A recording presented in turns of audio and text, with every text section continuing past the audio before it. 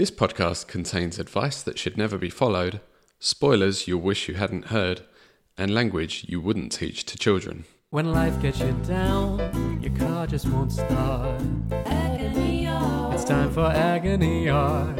If you've reached a dead end, you're not sure what to do. Agony Art. Well, Agony Art is for you. At times life is grand, you've got the world in your hands. Then somehow you drop that ball. Drop that ball. Instead of watching it fall, give Agony Art a call. Welcome to Agony Art, the Agony Art podcast in which we try to solve your problems using the great art of our age. And when we inevitably fail to solve those problems, at least you're left with a fun listening, reading and watching list that you can enjoy in your spare time. I'm Liam, the chief music man here at Agony Art, and I'm joined today, as always, by Aaron, our burrowing bookworm, and Carl, our cinematic fanatic. Oh, very nice. Oh, that's pretty good. I was impressed by Liam's ad-libbing there. It was pretty good. It was a lot slower than usual because he's ad-libbing and trying to remember. For the listeners, we normally use a script. Oh, am I revealing too much? You are. The listeners don't want scripts. This is what I've been trying to tell you guys. You've doxed us. They want natural bants. Is this... We should have saved that for the behind-the-scenes documentary, shouldn't we? Yeah. Big reveal. We use scripts. But today, Liam didn't. He. Yeah, I ad-libbed, by which I mean I did the script from memory. Right, I've been thinking, and we've been doing this a while now. Over the years, how many years has it been? It's not even our 1 year anniversary yet. We're We're only on series 2. Yeah. How many series have we done? Oh, one. Over the months, I've picked up some pro tips from fellow podcasters who I won't name because they'd like to remain anonymous. Remain anonymous. They would like to. They'd like to remain anonymous. Hippopotamus. They don't want to be associated with us in any way. And one of them, I think we should start doing before each show, and it's about loosening up those lips and really getting into the groove. You can tell I need to do it because I couldn't even say remain anonymous. Yeah. So what it is, it's a word association game. Okay. And it not only does it loosen up. When you say a word association game, do you mean the word association game? The only one that there is, yeah. So as well as loosening up the lips, it also loosens the mind, man. So I'll make a start, and we'll just go round in a circle. Now, mouse. House. That's not... You're out. No. They live in a house, I suppose. You can't challenge. I can challenge. It's not a competition. I'm quiet. Can't believe we only got 2 words in. You got to go quick. All right. How are we going to loosen up our vocal cords? You're just confusing me. Can't even get 3 words in. But that just rhymes. That's fine. It's an association. All right. The National Rhyming Association. Right. Shall I go from house? Yep. I was going to say mouse. I think we did well there. Yeah, it's loosened up my vocal I cords. feel more stressed, actually. I feel hotter than I've ever felt. Right, so now that we're loosened up. So before we begin today, I'd like to start, as always, by just making it crystal clear that we're not actually here to solve any of your problems. We're not qualified in any way to solve any problems at all. So if you really do need help, don't listen to us. But do go to our website where we've provided some links to people who can help you. That's agonyartpodcast.com. So, let's get on with the show. Problem 1 this week. I am never happy just doing what I'm doing. When I'm spending time working, I can't focus because I wish I was spending that time on my hobbies. And when I'm supposed to be enjoying one of my hobbies, I can't focus because I'm thinking about how much work I'm going to have to do next time I go in.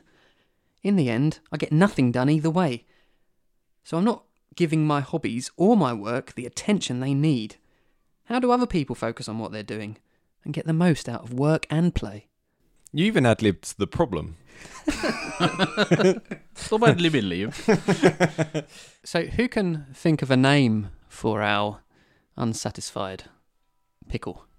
Who's never satisfied? That bloke from Hamilton. Hamilton. Aaron Burr. No, Alexander Hamilton. He's never satisfied. Alexander Burr. Let's just call him Alex.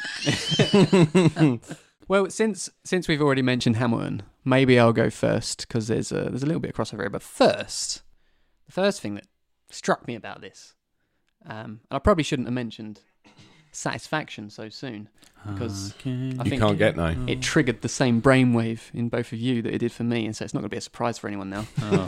But Rolling Stones 1-0.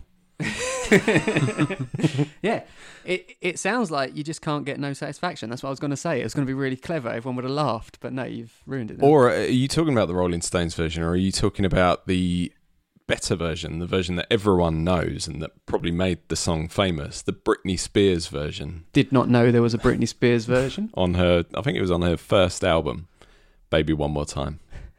Is it good? No. I mean, Mick Jagger's lyrics, they don't really offer much help on how to get satisfaction. He basically just moans about it.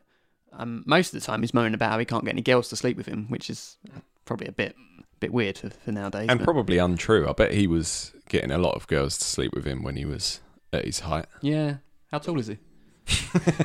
when he's standing up, I bet a lot of girls sleep with him, but when he's He is sitting quite down, tall, I think, actually. Yeah? Yeah. I don't know. I don't know. I should have looked it up. He's got them moves like Jagger as well, so He does, but Jagger's moves, they're not really moves you want, are they? Have you seen him? yeah. Yeah. I know who Mick Jagger is, yeah. But I did find one fun fact about this song before we move on, and that's apparently, I'll say apparently, you might think I'm being a little bit sceptical here. I'll let you make your own minds up. Keith Richards reckons he wrote Satisfaction in his sleep. A load of fucking shit. He says Yeah, bollocks. he had no idea he'd written it, and when he woke up, he realised something had been recorded, and he listened to it, and there was 2 minutes of Satisfaction, followed by 40 minutes of him snoring. What a load of shit. And But the it does remind me of Steve Tyler was so fucked up on drugs during a lot of their career, Aerosmith career, by the way, fans, that at one point they were listening to the radio and he said, "This song is fantastic. We should do a cover of this." And the rest of the band were like, "This is us." Brilliant. What song was it? I don't know. I think it was the songs is fantastic. Can't Get No Satisfaction. Well, the funny thing about that fact as well is that the location it happened in seems to change every time he tells it. So sometimes it happens in Florida, sometimes it's a hotel in Chelsea, sometimes it's his home in St John's Wood. So, you know, it seems like they were like, yeah, this would be a good story, but they didn't quite agree on the details. Yeah. So. Sounds like it was in Bullshit Town. Exactly. So, you know, Rolling Stones won't help. Maybe you won't get any satisfaction. But who's to say that is such a bad thing? Alex, you already know what I'm about to tell you because you lived through it. Oh, is it Hamilton? It is Hamilton. I'm talking about Hamilton. I've done Hamilton once, but that was in series 1, so I'm thinking I can do one reference per series and get away with it. Yeah. So, Are we going to have a debate about Greatest Showman being better than Hamilton today? there's no debate, surely. There's always a debate. Never. Getting Get back back together. With Hamilton. So in Hamilton, during a winter's ball, Hamilton meets his wife, Eliza, for the first time. And it's Eliza and Peggy. no one likes Peggy. And it's love at first sight, if the show's anything to go by. You know, they're married within a month, apparently. 1 week later, they're writing letters. 2 weeks later, he's asking for a hand in marriage. Then they get married. It's because he's got the skills though, hasn't he? When he meets her, he's like, "If it takes a war for us to have met, it will have been worth it." Yeah. What a lad! She's like, She was like, yeah, sod those thousands and thousands of people dying. You're right. It's totally worth it. "Fuck the British," and then "Fuck me." Yeah, so it's a match made in heaven, isn't it? Isn't it? Uh-oh. Well, here's the thing. We learn immediately after we learn about that before they met, he first met her sister, Angelica. And Peggy. Angelica! And the two have quite a flirty exchange. I'm telling you this like you don't know. You've both seen Hamilton, you probably remember it. In which he says to her, You strike me as a woman who's never been satisfied. Which, Sarah, I don't know what you mean. You forget yourself. you're like me. I'm never satisfied. And, you know, he's definitely... A lot of innuendo going Being a on bit there, cheeky isn't here, there? isn't he? And we learn that one of the only reasons he ends up marrying Eliza is because Angelica realises she's expected to marry Rich, and he ain't got any money. Who's rich? Rich Washington, he's George's brother.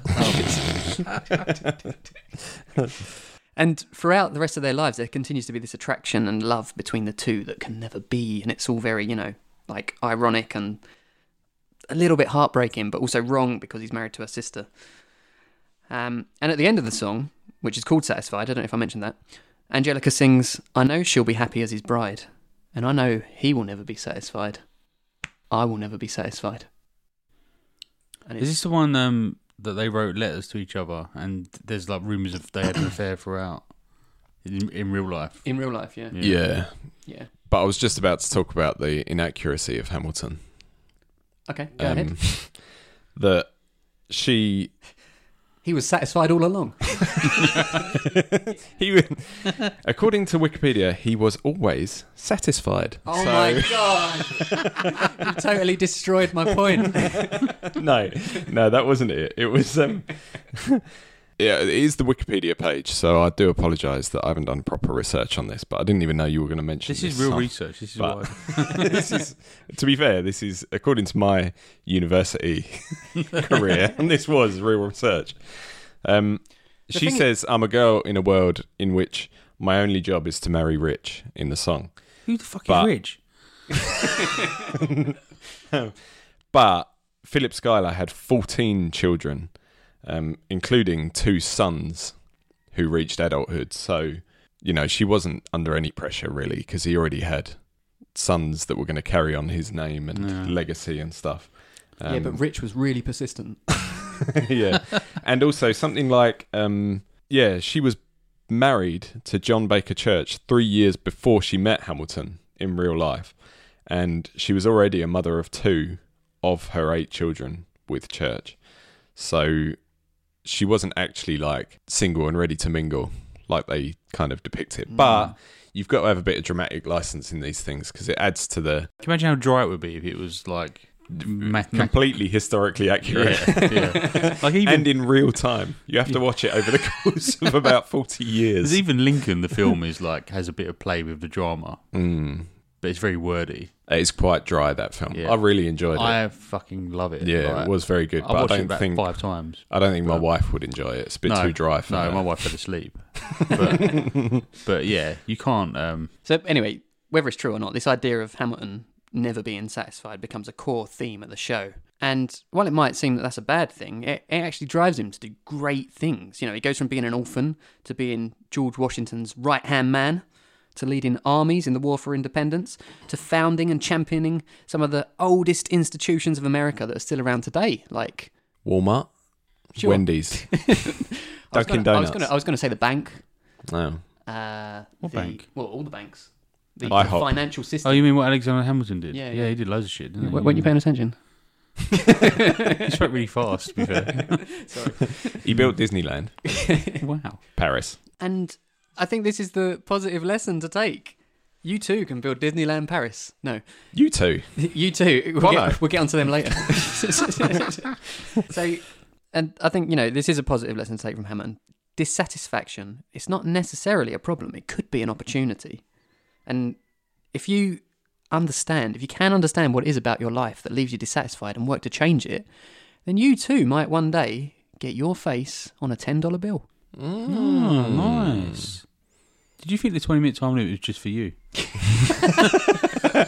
And also, do you think that anyone really can make enough impacts to get their face on paper money anymore? Because I think paper money's on its way out, it really. would probably take like Cash. Yeah. a huge event of some sort, like Well, who we got recently? We got Pankhurst, Churchill, Turing.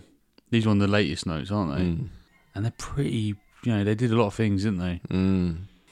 Giants of history. We'll work on it. Yeah. Do you reckon we could get, like, we could share one? Us three. Yeah, Just- fucking, yeah. What, because of agony art? yeah. No.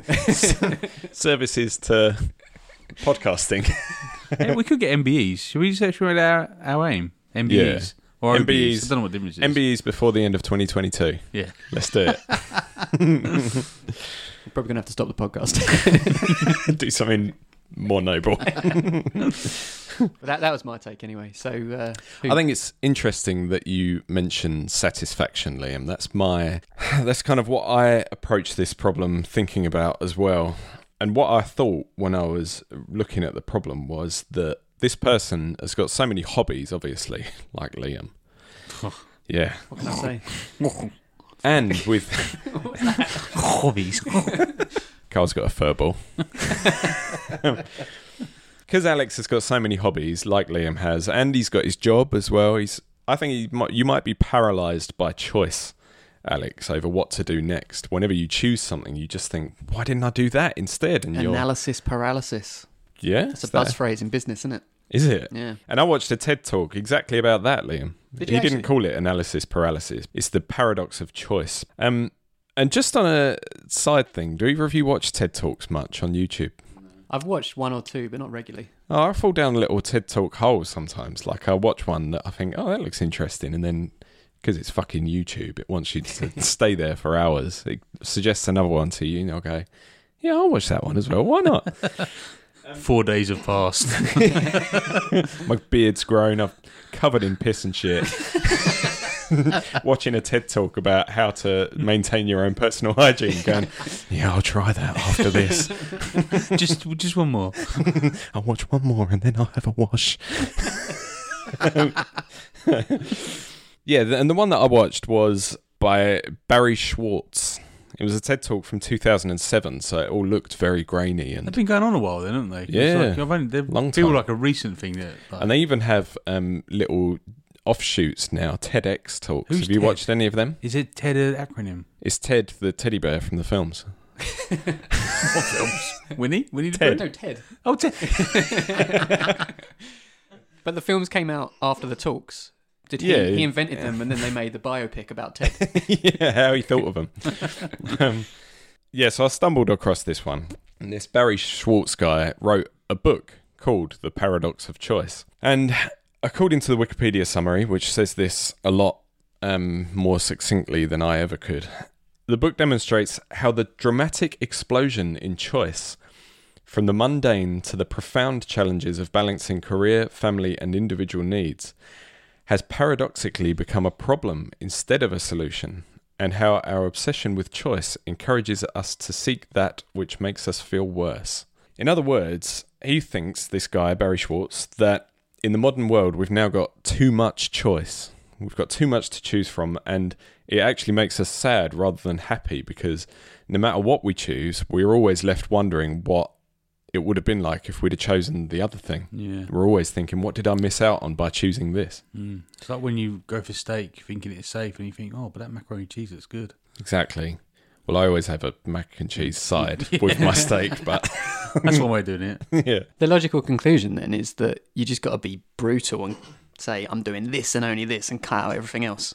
Well, an example that he gives in the book is a study by Sheena Iyengar and Mark Lepper, which showed that people were more satisfied with the taste of jam if they were given a smaller choice of jams to choose from, basically, rather than a large choice. The point being, if our choices were limited forcefully by someone else, then we would feel happier, basically, because, yeah, we haven't got as much choice, and choice is vital to freedom. So, you know, It makes a lot of sense. So say you're going to M&S and you're looking at the sandwich section and you've got hundreds. So sometimes I stand there looking like, what the fuck do I want? But if I had ham and cheese or just cheese, I'd be like, oh, ham and cheese, 'cause that's a little bit more interesting than just cheese. I'd be very satisfied with my choice of the two, you know? exactly. See? So, yeah, he talks about strategies for addressing the problem, and his TED talk is actually quite entertaining as well, because he's quite a charismatic guy and he's a bit eccentric, if I remember rightly. I did watch this months ago. But the point that I bring this up for is that I don't think you need a strategy, Alex. You don't need to, you know, come up with a way to not have FOMO when you choose one of these things. I think that you're looking at it the wrong way. And this isn't actually a choice. Like when you're at work, the choice has been made for you. You're at work and you've basically got to focus on your work, because if you don't, you won't get paid and you won't be able to pay your rent or your mortgage or whatever. So while you're there, you can't exactly regret not choosing to do one of your hobbies. And when you've got free time, I would say the choice has been made for you then as well. You shouldn't be thinking about your work, because fuck that shit. You're not being paid to be there. Fuck that shit.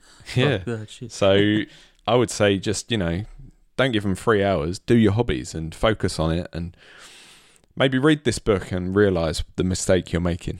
I agree with you. I'm going along that vein with my example. 1989, The Karate Kid 3, directed by John G. Alvidson. Have we both seen Karate Kid 3? All seen it? I haven't seen any of the Karate Kids. Kid 3, wasn't that a different kid?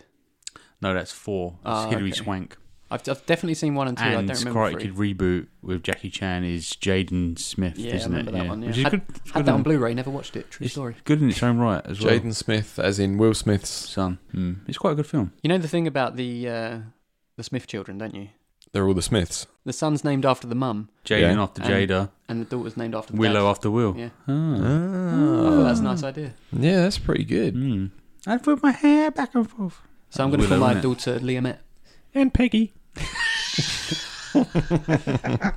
So, in Karate Kid 3, you must know like the premise of Karate Kid, right? He puts the wax on and he takes the wax off, Yeah, He puts Exactly. the lotion on its skin. or else it gets the hose again. exactly. Yeah, And he doesn't put baby in the corner. But he does have the time of his life. you're really upsetting me right now. honestly. And he shall not pass. So, in backstory, Karate Kid 1, Daniel LaRusso moves to a new town, gets bullied, and a mysterious karate master called Mr. Miyagi saves him from the bullies, and then says, "I'll teach you karate," which is about defense. It's not about attack; it's about defense. And in teaching karate, he basically gets Daniel to do a load of DIY at his house. So, hence, paint the fence, paint the house, wax on, wax off. Is waxing the cars. And unbeknownst to Daniel, we actually doing those things actually made him a black belt in karate, because when Mr. Miyagi goes to attack him, he uses these things like wax on. I'm waving my hands about here. Wax on, wax off, paint the fence. Oh, yeah. So it teaches him karate by muscle memory, essentially. Is that factually accurate? It happened, yeah. And it happens all the time as well. I was bathing the other day and I accidentally got my PADI scuba diving qualification. In Karate Kid 1, I always felt sorry for the antagonist because he's painted in a really bad light, but actually he's really forced into it by Johnny, by the Yeah, Other guy. Yeah, and you get that, and they all show him respect at the end. The Cobra Kai kids, and Cobra Kai is a great series on Netflix, by the way. It's fucking brilliant. Have you watched I've any not of it? watched it, Oh, no. it's amazing, honestly. So anyway, so Daniel then goes to wins the All Valley Karate Tournament. Karate Kid 2 takes place in Okinawa, and is like kind of a standalone piece. Doesn't really continue the story. Loads of things about bonsai trees and that. Anyway, they come back from Okinawa in Karate Kid 3, start a bonsai tree shop. And then the big question about what Daniel should do is, should he compete in the All Valley tournament and defend his title? There's a new kid on the block, Mike Barnes, who's he's very aggressive and he's known as karate's bad boy. And it's really funny. He's kind of trained by the big bad Terry Silver, who's a toxic waste tycoon. Like, he's really bad. He deals in toxic waste. Those sweets, those super sour sweets. Yeah, sells them by the hundreds. Yeah. So Miss Miyagi's saying to Daniel, "Don't fight. You proved something in the tournament. You fought your bullies off. You won the tournament. You don't get bullied anymore." Daniel's like, "Yeah, but I kind of want to defend my title." Miss Miyagi's like, "Well, I won't train you." So Daniel goes to Terry Silver, who's acting like he's nice, but he's actually like trying to sabotage him. But in the end, Mr. Miyagi does train him. They go to the All Valley tournament. He gets to the final versus Mike Barnes, and Daniel's taking a beating. So I've got a little bit of script here. Does anyone want to help me out with it? Enter Miss Miyagi and Enter. Into the Dragon. Dun, dun. So it says, in the script, it says, after 3 minutes of devastating wallops taken from Barnes at the All Valley Karate Tournament, Daniel was slumped on the match, clutching his side, when Miyagi rushes up. Every now and again, Aaron, can you come in and saying, "You're karate shit"? Okay. That's what Mike Barnes does while they're having this chat. All right. Okay. Miss Miyagi, Your karate's shit! Daniel-san! Daniel-san! Mr. Miyagi, it's over. It's over. Forget about it. No! I'm afraid. Let's just get out of here. I want to go home. Your No. karate's shit! No, cannot, must not. It's okay to lose to opponent, must not lose to fear. Yeah, well, I'm afraid. I'm afraid of him, all right? What do you want me to do? Hey! You stay focused. Daniel-san, your best karate's still inside you. Now time to let out. Exit scene. Finn. Your karate's shit! So, very I think Aaron upstaged us a bit there. He did, didn't he? Yeah, he was great as Mike Barnes, a bad boy karate. I felt bad. I put myself in the shoes of a bad boy. Karate bad boy. So yeah, it's an iconic scene for me, who's watched this film a lot. So I've not actually seen the film. Did I sound anything like Daniel? You did, yeah. Like he's arriving, yeah, it's good. So Mr. Miyagi inspires Daniel. He says, "You stay focused." Daniel gets up and he performs a kata, which is a pattern, like where you do karate, but you're not actually fighting. It's a bit weird. I don't know how it helps, but Is it like Lei Wulong? yeah, basically. Tekken. Yeah, from Tekken. So he does it. So his kata or pattern, it confuses Mike Barnes. Like, what the fuck's he doing? And then he beats him and My wins. karate's shit! So Daniel wins. So he had to stay focused on the karate, and when he stayed focused, his best karate come out of him, as Mr. Miyagi said. So what I'm trying to say, after all this, Another 20 minutes have passed. is that if you focus on your work at work, you won't need to be unfocused on your hobbies when you're doing hobbies, because you would have done your work, you would have got it done. Stop fucking about, essentially. Work when you're working, play when you're playing.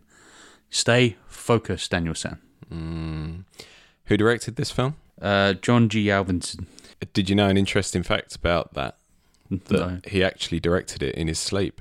And he woke up and there was all of Karate Kid 3 and then 40 minutes of him snoring.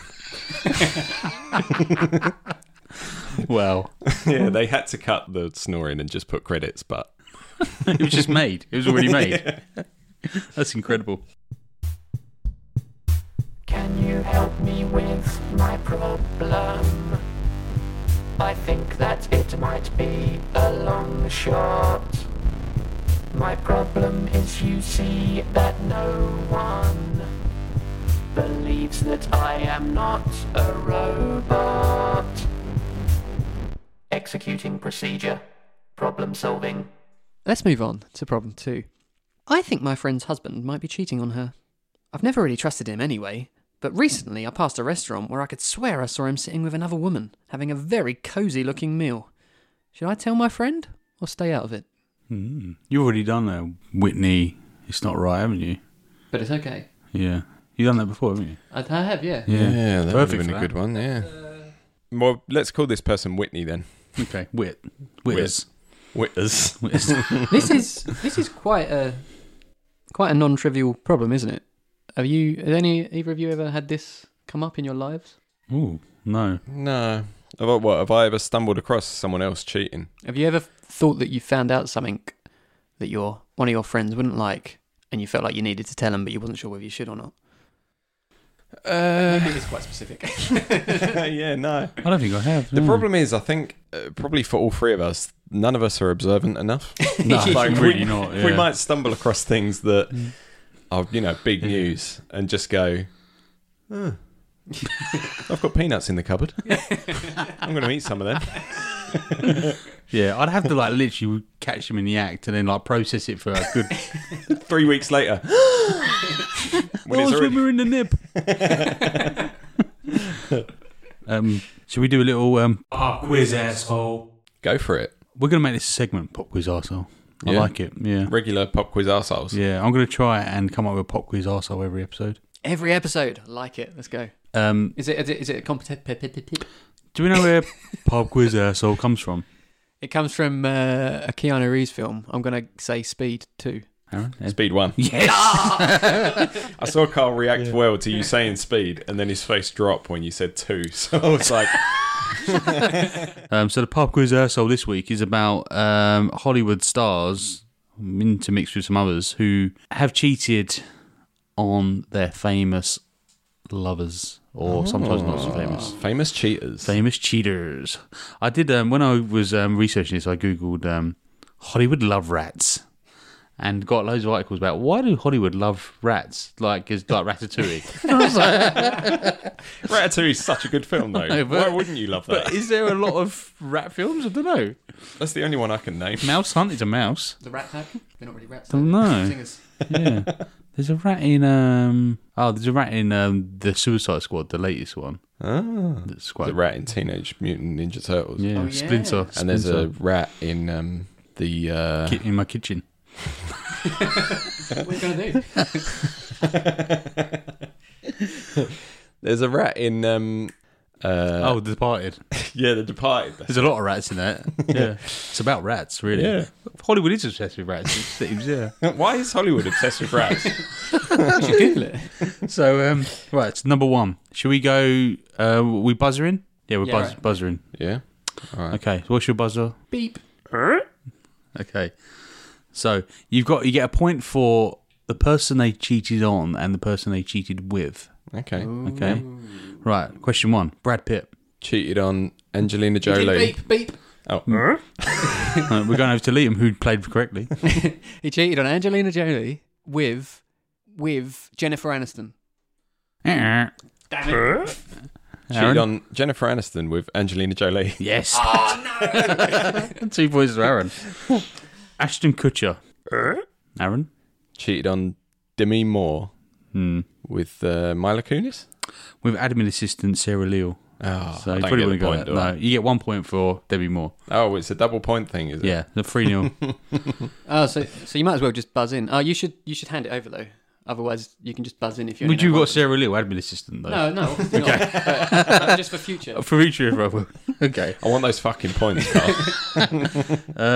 Because otherwise, I could just buzz in and Aaron would get no points, even if I didn't get any Okay. points. John F. Kennedy, JFK.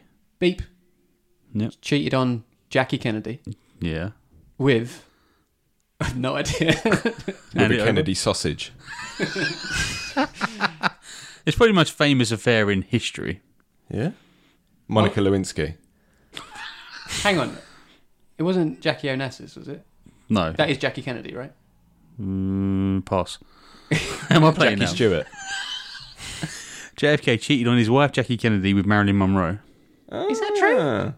Well, I was going to say, actually, I should have caveated this with, this is what's been reported in, like, mass media, Okay. allegedly. I don't know whether they're actually all true, but this is widely known.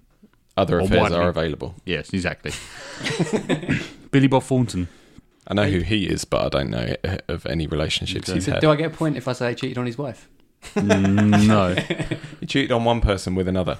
So he cheated on Laura Dern Oh, yeah. From Jurassic Park. with Were they married? Angelina Jolie. From Tomb Raider. Yeah, of Tomb Raider fame. So she's appeared twice in the Pub Quiz Asshole this week, yeah. Was she the other woman both Yeah. times as well? Oh, my days. So in that situation, Laura Dern was off filming a film, as you film films. Was it Jurassic Park? I can't remember. No, it wasn't, I don't think. It might have been, but no, I don't know. Was it The Last Jedi? Well, she wasn't in many, was she? But and while she was away, in the 2 months she was away, Billy Bob Thornton married Angelina Jolie. Married? Yeah. Jesus Christ, that's more than just cheating, isn't it? It's Yeah. like... By the way, I'm married. She come back and he was like, yeah, I married this woman while you were away, basically. You want to hear about the weekend I've had. And by the way, your bags are packed. Kelly Brook. No. No, this know. this one riles my wife up. Because she cheated on Jason Statham for Billy Zane, the posh guy in Titanic. Is it because your wife loves Jason Statham? Yeah. Yeah. And she's like, what the fuck would you do that for? He knows Kung Fu. He's in Snatch. So does Keanu Reeves. He does. And I know. Danielson. I know Kung Fu. Yeah. And Daniel San. Yeah. Bonus point. Your wife would love Jason Statham to be in Snatch, wouldn't she? I'm not keeping that in. It's a good one, though. Bonus point, Prince Charles. Beep. Oh, Oh, I think Aaron got it. Cheated on Diana Spencer with Camilla Parker Bowles. Yes. that was my chance to win. So I forgot to count the scores. So 1, 2, 3 for Aaron. Aaron wins. Aaron wins. Pop quiz asshole. That's a good jingle. Yeah. Okay, so moving on to my point. What's my point? Cheating happens all the time. Yeah. Get over it. Well, you could use that to say, like, a lot of these people have landed on their feet pretty, like, you know, I don't condone cheating one bit, but, like, Brad Pitt is, people love him, idolise him still, even though he's a cheater. Shouldn't you be focusing on the victims rather than the... Yeah, what happened to the victims? That's a good point, actually. Jennifer Aniston. Just make your original point. We've led you down a path now, haven't You we? have, yeah. Well, my point comes, it's a little bit off the wall. So 2014's Gone Girl, directed by David Fincher. Very good film. Good film, isn't it? It's Rosamund long. Pike Yes. and Ben Affleck, Yes. Baffleck, I wrote down. I've not seen it. Neil Patrick Harris, Yeah. He plays Desi. Desi Lynam. Big moustache. Yeah, David Fincher's a great director. I think I love everything he's done. Fantastic. Yeah. Yeah. So we're talking Zodiac, Prisoners, Fight Club. Yeah. The Social Network. Yeah. What a great guy. Mindhunter, the series on Netflix. Yeah. Great series. I think he only directed the first couple of episodes, didn't he? But It's he's got producer. his Yeah. got his fingerprints tone, isn't it? all over him. His DNA's in it. So Rosamund Pike plays Amy, otherwise known as Amazing Amy. She's like got children's books written about her, so she's like the perfect girl growing up. But I think the books went till like she was a teenager, like it was following her life almost. So she's known throughout the country, and then she's married to Nick, played by Ben Affleck. Their marriage is on the rocks as they lose their jobs and move to Missouri, where Ben Affleck or Nick's family live, and looking after his mum, and they have financial difficulties. So things are not great. Nick's a teacher, begins an affair with one of his students, played by Emily Ratajkowski, I think her name is. Oh, yeah. Yeah. From the Blurred Lines video. Yeah, of Blurred Lines fame. And About to say that's ironic, but is it ironic? not really. No. You've misunderstood the meaning of ironic anyway. Ironic is like rain on your wedding day. Or win the lottery, then die the next day. Yeah. Yeah. It's a free ride when you've already paid. Yeah. That's not ironic. That's just you being a mug, isn't it? Yeah, so when Amy finds out about the affair, she takes quite savage revenge, and it's a very long-winded plan. So she wants to frame Nick for a murder. So she creates evidence of a struggle in the house, splashes her blood everywhere, and then haphazardly cleans it up, and then disappears completely. So it looks like she's been killed. And Nick's a bit of an arsehole, and he looks like he doesn't care. So everyone is against him straight away, thinking he definitely murdered her. And there's blood everywhere, so he gets arrested for murder, essentially. In the build-up to this, she's been confiding in a neighbour about the abuse that Nick's been... She's gone a long way to set this up. And She really has, yeah. So she makes up stories about Nick, which she tells her neighbour, and she's like, she uses neighbour as like, I really need a friend, like I'm in a really bad situation. So the neighbour obviously backs up her story, and then she writes in her diary, makes up stuff, kind of sprinkled with real things that happen. So when the police verify the things in the diary, they find things that were true, so obviously assume that his abuse is true as well. She steals a pregnant woman's urine to pretend that she was pregnant at the time, so Nick would be tried for double murder, which would result in his execution if he's found guilty. Justified response. Yeah. All in all. So, you know, there are avenues you can take, you know. Well, what I would do... Help your friend start planning this. I would exercise caution in that know what your friend is like, and if her response needs to be measured, so you need to know how she's going to react before you tell her. I think she should know if her husband's cheating on her, but you also don't know what the husband's doing, so maybe confront him first, sound him out, but you don't want to end up your friend going down this road. I've also assumed, it's her husband, yeah, but it might be It's kind of like a word of caution, is what you're saying. Yeah, It like, could end up... It could go way out of your control. It could escalate into a Gone Girl situation. So know what you're telling her before you tell her anything, I would say. Gone Girl is an excellent film, Liam. You should watch it. You should read the book as well. It's by Gillian Flynn, who we've mentioned before, friend of the podcast. She wrote Sharp Objects. Oh, yeah. It was so... obviously, I haven't read the book, but it's obviously so gripping that they made... The book was written in 2012, the film is 2014.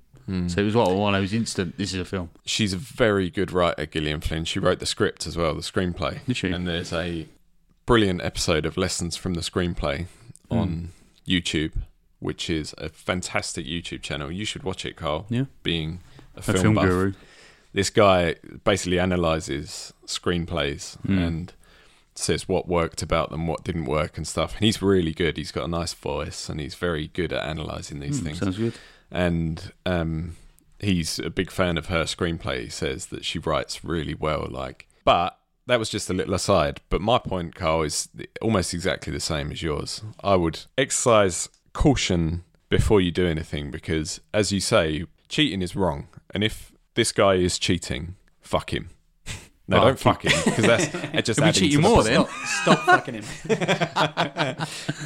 But you say in your problem, Witters, that I think my friend's husband might be cheating. I've never really trusted him anyway. So you were looking for a reason, it sounds like. But I recently passed the restaurant where I could swear I saw him. Don't even So know. what I Do want to you? say is be sure before you do anything. Aaron's good because- at analysing the problem. I just read it and think, oh, cheating. This is my Lessons from the Problems YouTube channel. They're really well written, but It might be that this bloke is leading a double life. So here's my example. The Best a Man Can Get by John O'Farrell. In The Best a Man Can Get by John O'Farrell, Michael has got a wife called Catherine and he's got 2 kids, but he's also got a flat a short distance away from their house, which he shares with Paul, Simon and Jim. He spends his days in this flat just dossing around basically like a student, living the life of a lad. Loads. Because, he's escaping his boring, responsible life back home.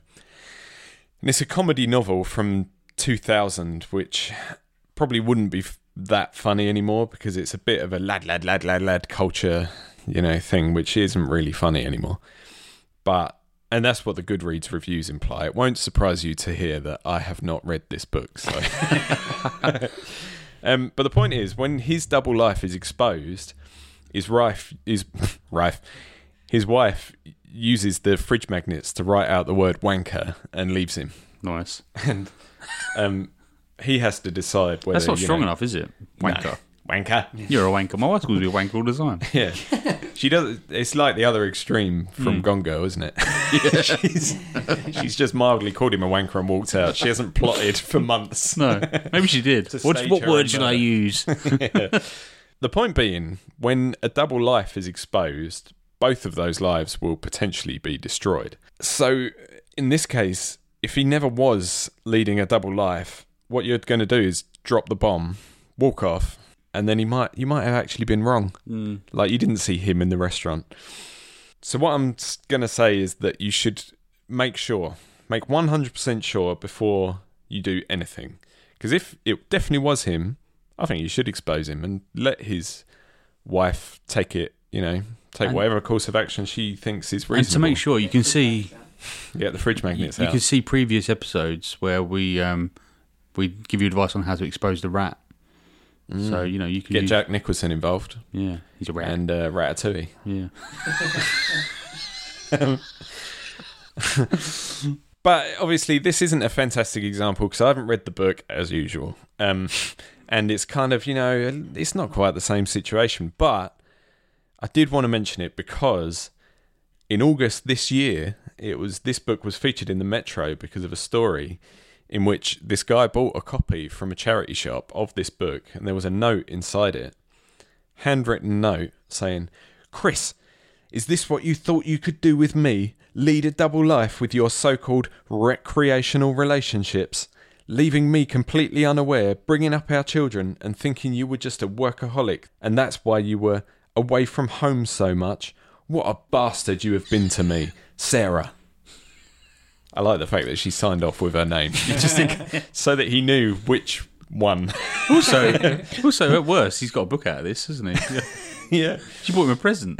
exactly. Yeah, she bought him a book to. It's a bit like writing wanker on the fridge. It's quite a mild act of revenge. Did Isn't she it? wrap Have it this book, you bastard. She wraps it up like in wrapping paper. Yeah. So, it's an example from real life and fiction in one package. There. It's a great example. Before you destroy their marriage, potentially. And your friendship. Yeah, make 100% sure. So I'm also going to advocate exercising caution, but for slightly different reasons. This is a song that was introduced to me only very recently by none other than Aaron. Aaron. That's your name, thanks. I forgot. It's a song called Nobody No Crime by Taylor Swift featuring Haim, or Taylor Swift and Haim. I'm not sure how they released it. Something like that. Yeah, I'm not sure either. It's a tune though. It's from 2021 as well. I think it's the first song we've had Ooh. from 2021. We're finally in this year. I'm going to have to wait till next year to broadcast this episode now, aren't I? You Just are, to keep us on theme. And I think this is actually a really good song. And it's not often, I find these days, that you hear a song that not only is quite enjoyable to listen to, but tells a good story as well. I love a song that tells Am I a right good in story. thinking they wrote or helped her write a lot of her last album? Is that right? Or they Possibly, contributed a they're lot? very good friends. Yeah, I Haim saw and on the T-Swiss. Brit Awards they were there supporting Taylor Swift. As an aside, I bloody love Haim. I think they're brilliant. They're sisters, You've right? Yeah. mentioned them on the podcast Have before. I? Yeah. All right, I'll do it again. And how much you loved them Was it on the podcast or was it in the Shower. thing where we talked in the about behind the scenes documentary. the blog post we did where we talked about stuff we'd listened to recently? Oh, possibly. I don't Yeah, it was in the bath, and we were all in the bath, wasn't it? know. Getting our scuba diving qualifications. So yeah, and you know, I love a song that tells a good story. That's what I was saying earlier. Assuming it is a story. I think about this quite often. You don't get many pop songs these days that tell a story, do you? They're just like, oh, I want you to stick it in me. Yeah, I don't know if this is. What Expose radio us too stations much. have you been listening to? This might expose us too much, but I was having a go at Liam's job or looking at music for examples, and a lot of songs are just gibberish, aren't they? Yeah. And they're meaningless crap. So Yeah. Liam's job is quite hard. Sometimes they have titles that sound like they're going to be spot on. Yeah. And when you look at the words, you're like, what are you talking about? Exactly, yeah. But yeah, so this song, Nobody No Crime, it's a story about Taylor Swift's friend Esty, whose husband seems to be cheating on her. And Esty's pretty certain of this, and she says she's going to call him out. But, plot twist, Dun, dun, dun. Esty suddenly goes missing. Fuck. And just to make it more suspicious, her husband, Mistress, moves into the house immediately afterwards. So Oh, shit. you got to ask yourself in this situation. Ooh, WW. scandalous. What's that from? I don't know. Recess. Ah, The I do remember that, The actually, Ashleys, yeah. Do you remember when Cole, you blow me away with your cultural references sometimes. Randall in Recess Hmm. was a lot like Randall in Monsters Inc. Have you ever noticed that? that is very they've got the same kind of posture. Do you reckon Randall in Monsters Inc. was based on Randall from Maybe. Recess? Do you remember when Spinelli become an Ashley? No. It rocked the world. I have no Do you idea what remember, you're talking about. Do you remember when Liam was making a point? I don't. No, me neither. Might be a dream. He said something about recess, didn't he? Carry on, Recess, go on. Right, let's recap because I feel like we've gone miles away. Mrs. Finster. Esty's husband was cheating. She suspects something. She says she's going to call him out. Esty Then she goes missing. You got to ask yourself in this situation: WWTTD. What would Tay Taylor Tay do? Swift do. Tay, yeah. And I think the solution is obvious. Cole, do you know what she does? Burns the house down. Not quite. She kills him, takes him out in a boat, and drops the body into an undescribed body of water. And I was thinking, probably a good idea not to describe the body of water because just in case it is true, Oh, fuck. people are going to know where she did it, right? I'm not suggesting that. So she kills her friend's husband for her. Mm. Fuck. To get revenge for him and that's, murdering his that's wife. the whole nobody. Oh, because she usually said she disappeared, but is she The dead? implication is that he's killed her. Yeah. How long is this song? 3 minutes or so. Yeah. It's very good, isn't it? But that's You the whole no, You should listen to it, it's good. Yeah. nobody, no crime, she's saying. You'll never find the body, so Yeah. I'll get away with it. Like he thought he got away with it. Exactly. Mm. And it just so happens that his mistress has just bought a life insurance policy for him. So even though Tay-Tay did it, the police think his mistress did it. Oh, Tay-Tay, you scandalous. Recess. Do you remember Recess? So yeah, I'm not saying we didn't give our pickle a name, did we? Yeah, it was Witters. Oh, Wiz. Yeah, it was a long time ago now. It was like 40 minutes ago. I'm not saying that Witters should kill him. I don't think we can condone murder here at Agony Art, No, can we? no, I've never condoned murder. All right. No, I don't think we should do that. That's probably a tiny step too far. But what I would say is do exercise caution and do look out of your Look out of your window. look out your window and look out for your friend Because if she does agree with you and tries to confront him, you don't want to go missing. So maybe if she does say, I'm going to confront him, suggest she gets a third party to witness it or something like that. You know, I don't know. You don't want to go An missing. adjudicator. You don't want to have to get the boat out. Do you? Or maybe you could send him a link to Nobody No Crime with a winky smiley. Just A to- VR code Yeah, tattoo, maybe. VR code tattoo. What, of the song? Yeah. Takes you to Spotify. Yeah. And what? Get him to take a picture of you, and then it pops up on his phone camera. This is convoluted. No, but it's got to be convoluted because if he knows that you know, then you might be putting yourself in danger. If you know he knows you know, you can preempt that though. You can, yeah, but if he knows that you know that he knows you Oh know my that he knows. Do you remember when we talked about giant rats in the last episode about the siege of Leningrad? Oh yeah. Yeah. Rats come up a lot, don't they? Carl hasn't listened to a word you've been saying. He's just been thinking about rats and recess. So, Cole, in this time, have you figured out why Hollywood love rats? No. I had a dream, it was a curious thing.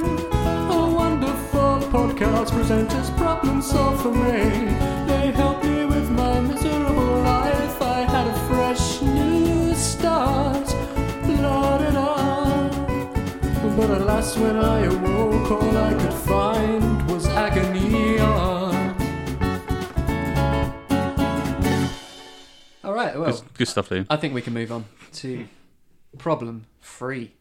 I love going to parties, loosening up with a few good pints, and having a dance and a laugh with my mates. But whenever I drink, even if it's just enough to get tipsy and not completely drunk, I wake up the next day with black spots in my memory, whole chunks of time that I can't account for. And recently, I can't seem to contain the worry that I might have said or done something bad during those black spots, and I just can't remember it. It makes me not want to have fun anymore because I know that I'll just spend the whole of the next day worried about what I've done and what people will think of me. Is there a way to cure this that doesn't involve giving up parties? I get this so bad. I was going to say that. I know. you Yeah, do this reminded me of you, Aaron. Yeah. They call it the fear. The fear. And I've got it a little bit today. Lily Allen. I'm a little bit hungover. Yeah, Lily Allen's fear. Yeah. you should just get a Lily Allen. Were you out last night then, or drinking indoors? I only went to my mum's, and there were only family members there. Yeah, so what could have gone wrong? So I just exactly, and I Yeah, but your mum goes off, doesn't she? yeah.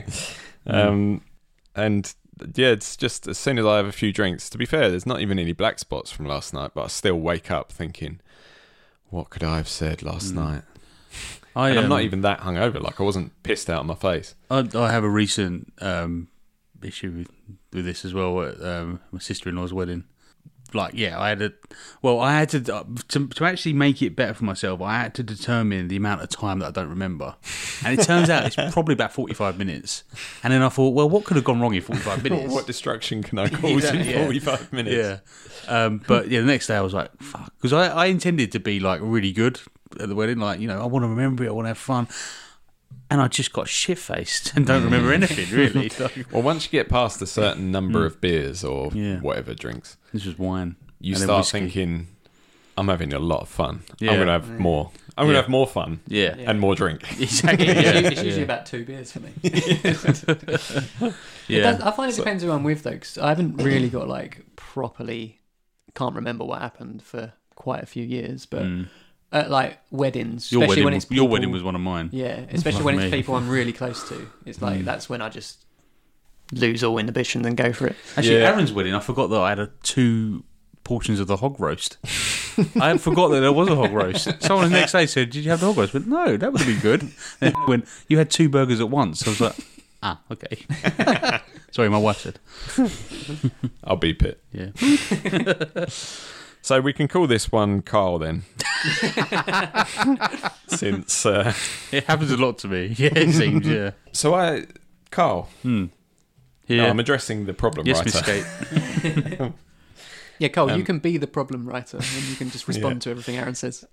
Being the book guy, I thought it's a shame really that writers haven't got a reputation as being a load of drunks. And then I was like, oh wait a minute, they have. So I found some writers who had Can we similar see what guess that issues. you've got? Yeah, go. Hemingway. No. Larkin. I didn't want to do Hemingway because he's the obvious one. He was a massive drunk. Charles Bukowski. He is in there, yeah. Yes. Yeah. Stop it now, because you're All right, ruining sorry. it. The first example I want to use is Robert Burns, the Scottish poet. Rabbie Burns. Yeah, who wrote to someone in 1791. Is he So- the only writer to have a night named after Burns Night? Like, who else has a public holiday? Guy Fawkes. He wrote to someone in 1791 saying this, and this is a sick letter. Madam, I dare say this is the first epistle you ever received from this netherworld. I write you from the regions of hell, amid the horrors of the damned. The time and manner of my leaving your earth I do not exactly know, as I took my departure in the heat of a fever of intoxication, contracted at your too hospitable mansion.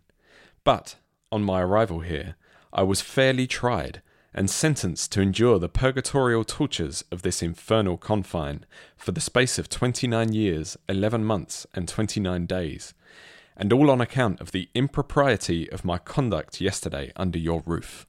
He's proper sad about how he behaved the night before. Yeah, that is. I'm going to put a link in to it's on Google Books. I think it's like a collection of letters, but so Robert Burns felt that pain. I thought you were going to say he wrote the letter while he was drunk. And No. I was about to say bollocks. He wrote it while he was asleep. Yeah, The rest of the letter is him snoring. Like Zeds. So it's not a new phenomenon then. No, exactly. 1791, people were feeling the fear. Bridget Jones by Helen Fielding. She gets worried when she wakes up with a hangover. She hides in her room under a duvet and obsesses over her attractiveness and love life, which is really what the whole books are about, and films starring Renee Zellweger. In Paradise by A.L. Kennedy, Hannah Luckcraft enjoys drinking till she blacks out, but she later says, "Inside, I am mostly built out of remorse." Just like you, Carl. Charles Bukowski. He's got a pretty strong reputation, as you say, Liam, for being a heavy drinker. Quote from him, "Sometimes you climb out of bed in the morning and you think, I'm not going to make it. But you laugh inside, remembering all the times you've felt that way." And he said something which might help you, Carl. He said, "Some people never go crazy. What truly horrible lives they must lead." So from that, maybe you can think, the hangovers might be bad, but the good times were pretty good. But you don't remember them. No. But you remember some of it, don't you? Yeah, you do, yeah. And people tell you. Yeah. It's very rare that you've actually done something terrible. Exactly, yeah. Really rare, actually. But I'm going to give you an example of when someone did something terrible. Oh, God. There's a short story collection I've mentioned before. It's by Aaron Kane Heineman. It's called Removed Without Warning. Oh, that guy. Did you do this in series 1? Possibly, yeah. Yeah. It doesn't you matter. better have done. You can't have It more doesn't than one matter per if it was the series. last episode, Liam. I'm still going to use it. What a great writer that guy is. Isn't it? One of the stories, Blood, involves a man waking up after a heavy night of drinking with a really bad hangover. And we join him as he's slowly waking from his slumber, and he notices that his hands and his bed sheets are all covered in blood. And he's got no memory of what he's done or what happened the night before. He's got no cuts on him, so this blood doesn't seem to be his, and he's got no idea what he's done, basically. And the story follows him as he tries to piece together the events of the previous night, and he's facing, twists and turns and roadblocks along the way. And what's the advice? Well, in that story, the protagonist turns to his friends for reassurance. He texts them, he calls them, he says, basically, what the fuck happened last night? So maybe you should just reassure yourself with that. I mean, when I get the fear, I don't want to speak to people in case they're furious with me. But maybe you should just face up to them, Carl, the morning after and ask, what happened last night, because I'm feeling pretty shitty. Yeah. A little bitty. A little bitty shitty. Little bitty pretty shitty. I'm very impressed with these new authors. I don't know where they get their ideas from. Oh, I know, yeah. what a fantastic generation of authors. Maybe it's their own life experiences. Right, so Aaron, you say that, maybe just ask people. You say... And I'm assuming the implication there is if you have done something wrong, then you probably should apologise or something. Or you thought about that far? Oh, no, I haven't cross that bridge when you get to it. First of all, just find out what happened so that you can reassure yourself that nothing bad did happen. If something bad did happen, I've got no idea what you do.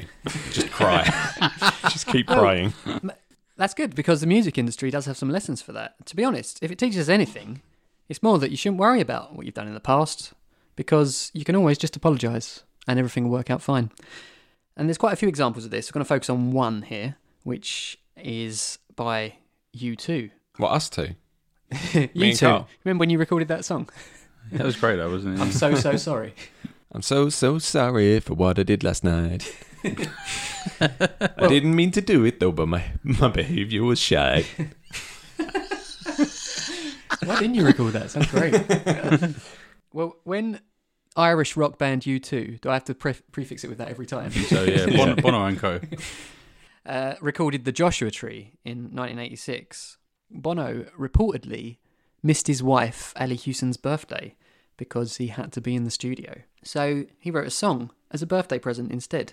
Recorded it as a B-side. A B-side! Oh, Anyway. fuck it. What's a shit present as well? Fuck off. I'm not that sorry. When you're good at something, yeah. Can you imagine? Like, it's like if you're a footballer, I've scored a goal for you. There you go. Happy birthday. You're going to do it anyway, though, wouldn't you? Yeah, a B-side to Where the Streets Have No Name in 1987, and the song was called Sweetest Thing. You know this song? Oh, the sweet thing. It's beautiful, Carl. I'm sorry I missed your birthday. I'm just a was in the massive studio. prick. And it was, you might remember, it was later released as a single in 1998. Yeah, it was a lot later. A lot later. Yeah. It doesn't sound like so- a U2 song, really, does it, either? No, it's really different, especially when you consider the Joshua Tree was like pretty... They were pretty strong. Pretty rock U2-y, band back wasn't it? then, Yeah, it's very and then U2-y. Sweetest Thing is a pop song, really. It is. I remember even being... When did it come out? 98, so... I remember being 10 thinking, this doesn't sound like a U2 song. Yeah. Very astute for a 10-year-old. But yeah, when I found out that when that video was released in 1998, it had already been released as a B-side 11 years earlier, I was a bit unimpressed. Bit cheeky, innit? She's presumably over it by now, so what's the point? Maybe he missed another birthday. Maybe he did, yeah. Maybe he did it every year. Oh, by the way, I wrote this song for you. You never heard it before, I promise. I made the video for you. I took it all the way from B-side to A-side for you. I think she might have clocked onto this, though, because one nice fact about that video is she didn't want to be in it, but she said to Bono she would appear in it if they if they donated all the profits to the Chernobyl Children's Project charity, which provides assistance to children in remission from cancer and other ailments that resulted from the nuclear disaster. Oh, wow. So she was like, That's nice I'll of only her, be in it isn't it? if you make a charity thing out of it. And he was like, yeah, And all he right. said, fuck you, no. And it's not, Yeah. it's not a tribute to her That's anymore. why she's not in the video. But to be honest, some artists wouldn't even bother with an apology. I mean, so you could even take a leaf out of Gary Barlow's book and say, whatever I said, whatever I did, didn't mean it. I remember being a kid, hearing that song and going, that is not an apology.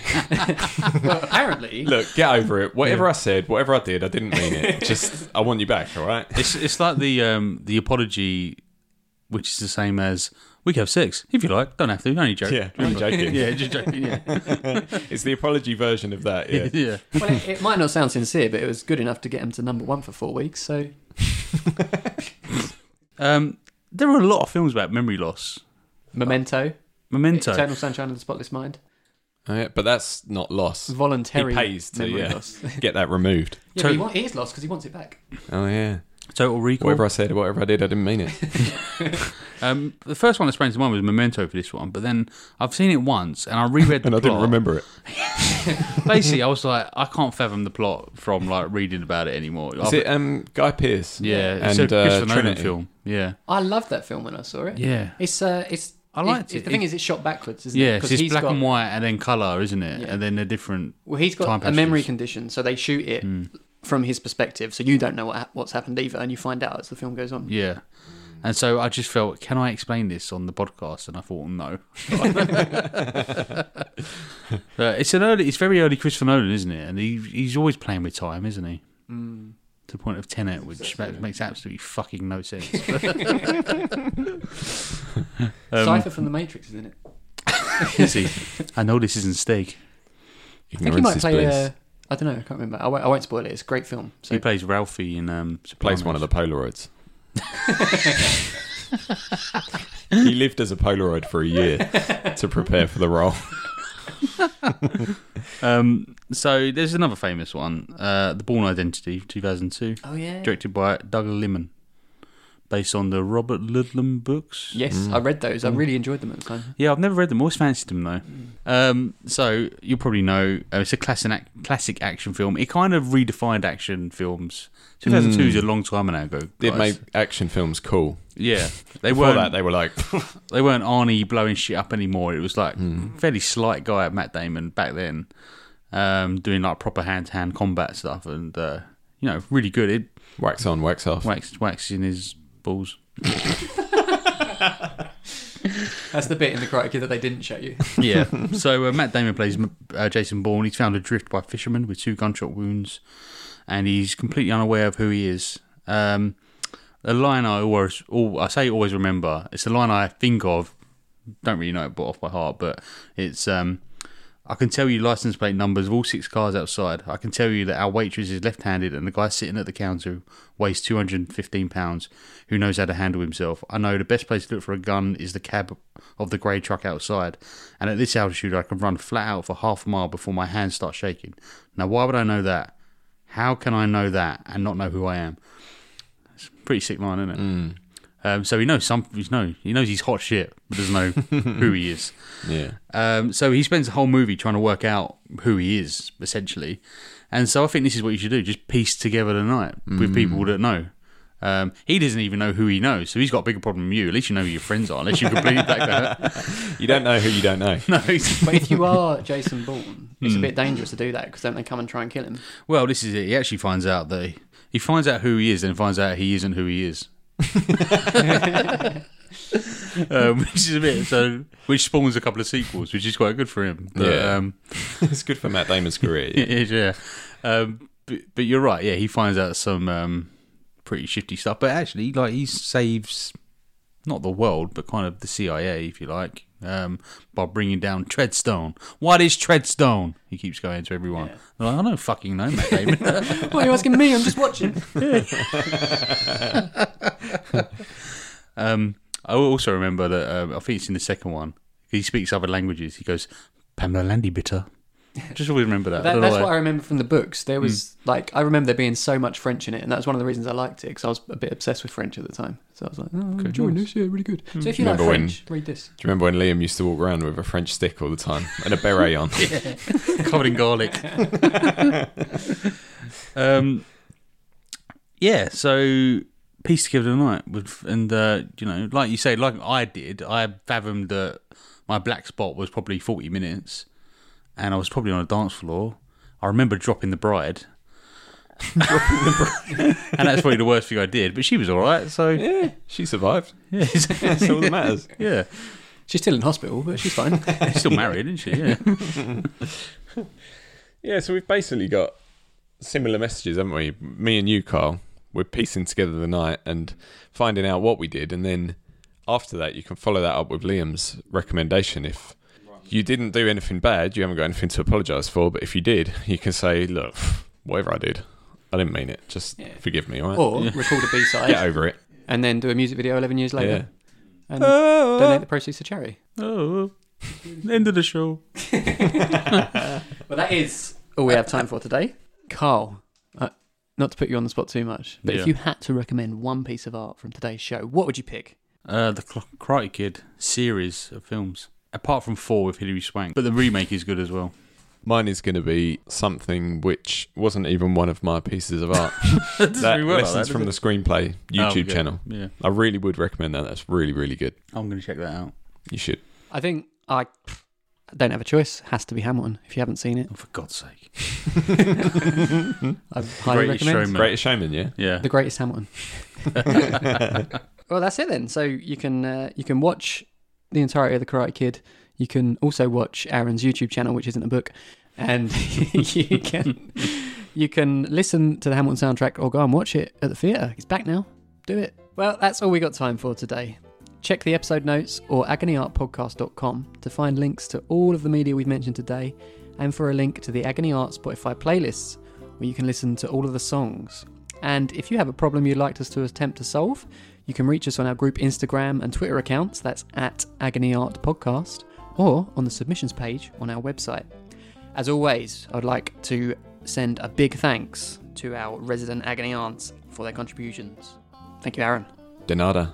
Thank you, Carl. Yuppie. And thank you, dear listener, for listening. We'll be back next week with more problems to muddle our way through and more entertainment for you to check out. We will see you then. Goodbye. Bye. See you later, alligator. Bye. But I'd suggest keep it light, 'cause their advice can be shite, and they won't be held liable. Oh no, not at all. Not here at Agony Art. Agony Art. Agony Art.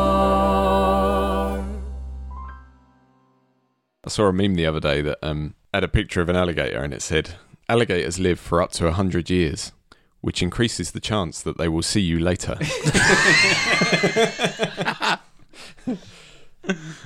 I like that.